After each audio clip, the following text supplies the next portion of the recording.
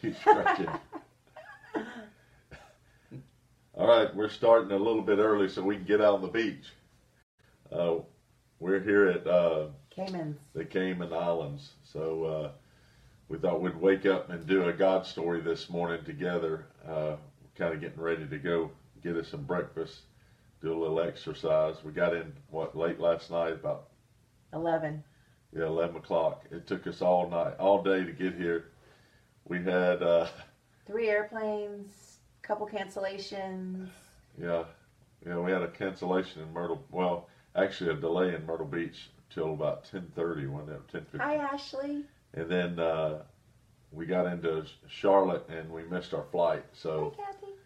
anyway, we made it here and we got delirious. So we made it. We made it. So anyway, we wanted to share a little bit. Excuse me, there's a window that came up. There's a story about what happened to Susan, I think, two years ago? Right, but it really wasn't just about me. It was about our marriage.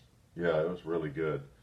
Matter of fact, don't you go ahead and share it before I share the scriptures. So this was about, I think, 3 years ago, and Brad and Stephen Alls, many of you know him, were heading, excuse me, to Dallas to the Upper Room Global Conference. And they were heading out on Wednesday, and I was going to join them on Friday. So this was Wednesday afternoon. I was at a gas station pumping my gas, and my cell phone rang. And I looked at the number, and it was a number out in Los Angeles, California. I did not recognize the number, so most of the time I just let those go to voicemail. Well, it kept calling back and calling back and calling back, and I'm pumping gas, and I thought, well, maybe it's something of urgency. So I picked up the phone, and there was a woman on the other end, and she says, is Brad there? And, this was my cell phone. So I said, may I ask who's calling? And she said, is Brad there? And I said, and I'd like to know who's calling. And she said, this is Tracy. And I said, okay. And she said, I just want you to know that when Brad goes on his ministry trips and you don't accompany him, I'm there with him. And afterwards, we go on vacations together. And I was like, excuse me? And, of course, when someone tells you something, you have to see it. You have to envision it. So I had never even thought of anything like that before. And now I'm seeing my husband with some other woman. It was in my mind. And I of course, I knew it wasn't true. And I said, I'm sorry, I think you have the wrong phone number. And she said, no, I have the right phone number. I said, well, what is his last name? And she said, it's McLaren. I said, no. She goes, no, it's McClendon. And I said, well, what does he look like? She said, well, he's not in that good a shape. And I said, well, you definitely have the wrong phone number. And I said, do not ever call this number again. And I hung up. Well, she proceeds to call right back. And I was shaking. I literally was shaking.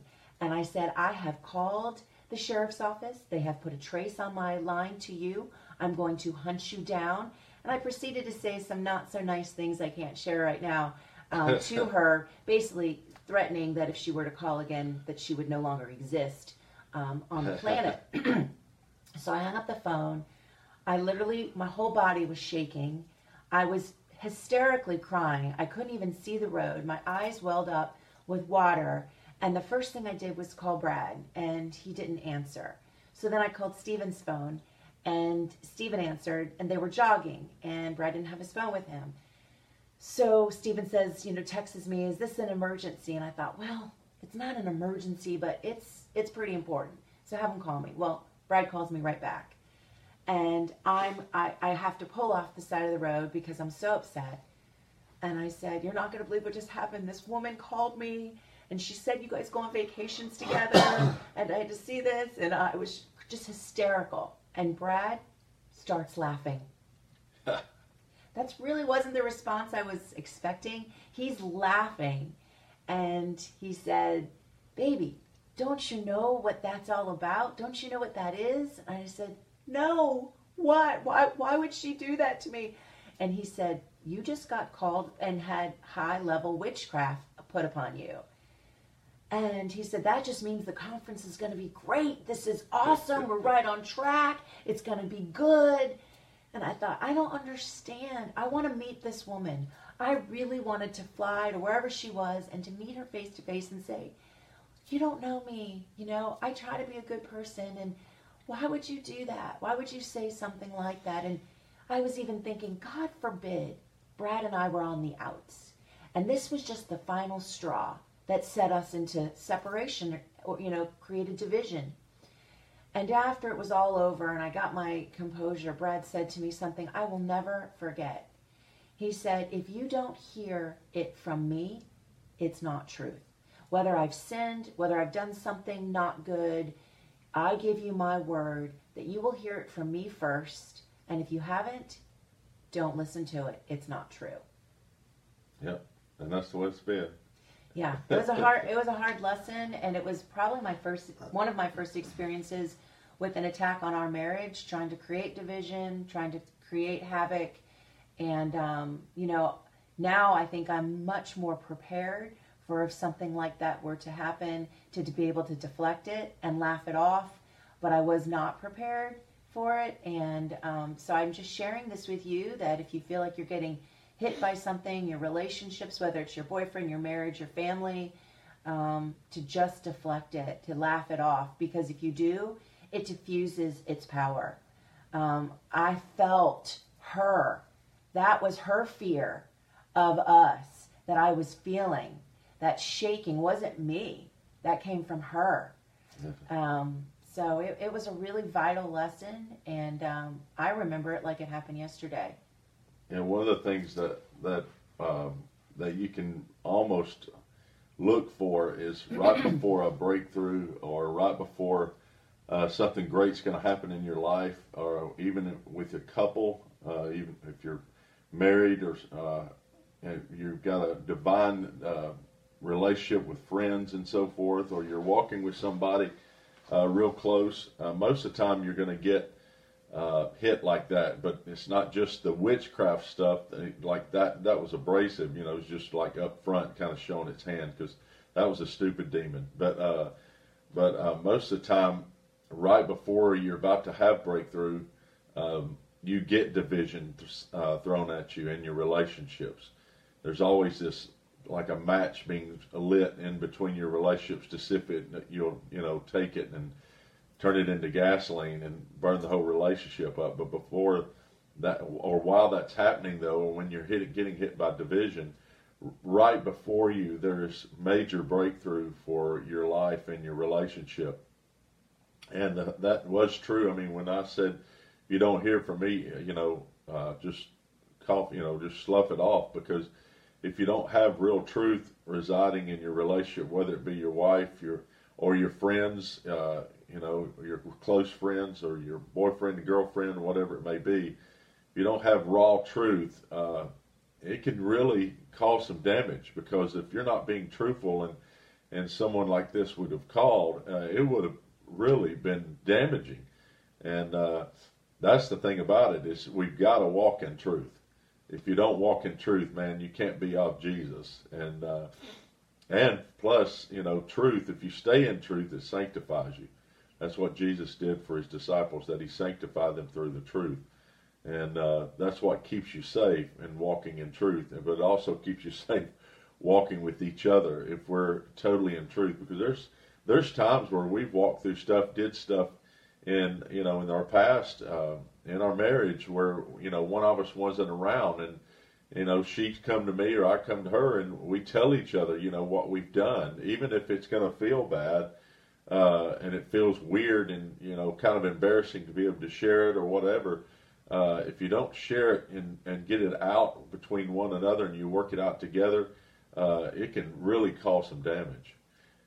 You've got to feel, though, too, and we've established that right from the get-go, is that we're a safe place. So if I have to share something that I'm not really thrilled with sharing with him, or divulging, or asking forgiveness, I need to know that it's a safe place to come to him, and I'm not going to feel judged or guilty over it. And so we've established that in our relationship, that if one of us has to come to each other and share something that's not so pleasant, that we come and are received in a loving way and a forgiving way. And if we ask forgiveness, it's immediate, without any guilt or hook attached to it.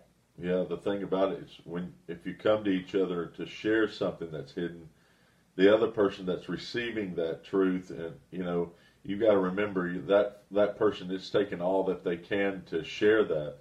So you're as a recipient to help, not to make them feel any worse. Sometimes if you start oh my God, you did that, I can't believe and you roll your eyes and all that stuff. That doesn't help. You heap more condemnation on them, and then they walk the rest of the day, feeling like turds. Excuse me, but you're there to actually receive the knowledge of the truth, but then to help them with truth. So the main thing, especially, is listening. It's listening with a real heart to actually help your partner. Kind of like what Jesus does with us. Yeah, always. The other thing that I thought I'd share with the scriptures was Acts. You can write them down. Acts 14:21 through 22, and 2 Corinthians 10 3 through 6, and John 8:32, which is the whole thing about you shall know the truth, and it shall make you free.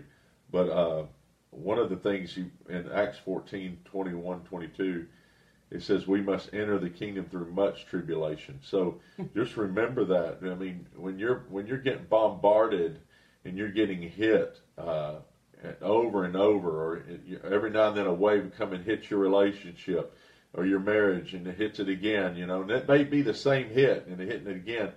It's really hitting that same area to try to get you to buckle to see if you're going to break. Mm-hmm. But really, if you're getting hit that many times, it actually is it's a sign that you're entering into God's kingdom. So you got to stay more focused on God's kingdom than the hits. That makes sense. I mean, if you get hit, yes, talk it out, but don't wear it out. If you talk it out, get it out, and then just don't wear it out. Just go. You both just let it go. Because if you just keep wearing it and keep talking about it, then the enemy really wins. It's actually working. Yeah. The enemy's actually working. So just know that if you're getting hit, you're entering into the kingdom of God, because we've got to take these hits. We've got to go through tribulation in order to enter the kingdom. And of course, in 2 Corinthians 10, it says we war not against flesh and blood, but our weapons of our warfare are not carnal, but mighty through God for pulling down of strongholds, casting down arguments, and every high thing that exalts itself against the knowledge of God, bringing every thought into captivity to the obedience of Christ, and being ready to punish all disobedience when your obedience is fulfilled.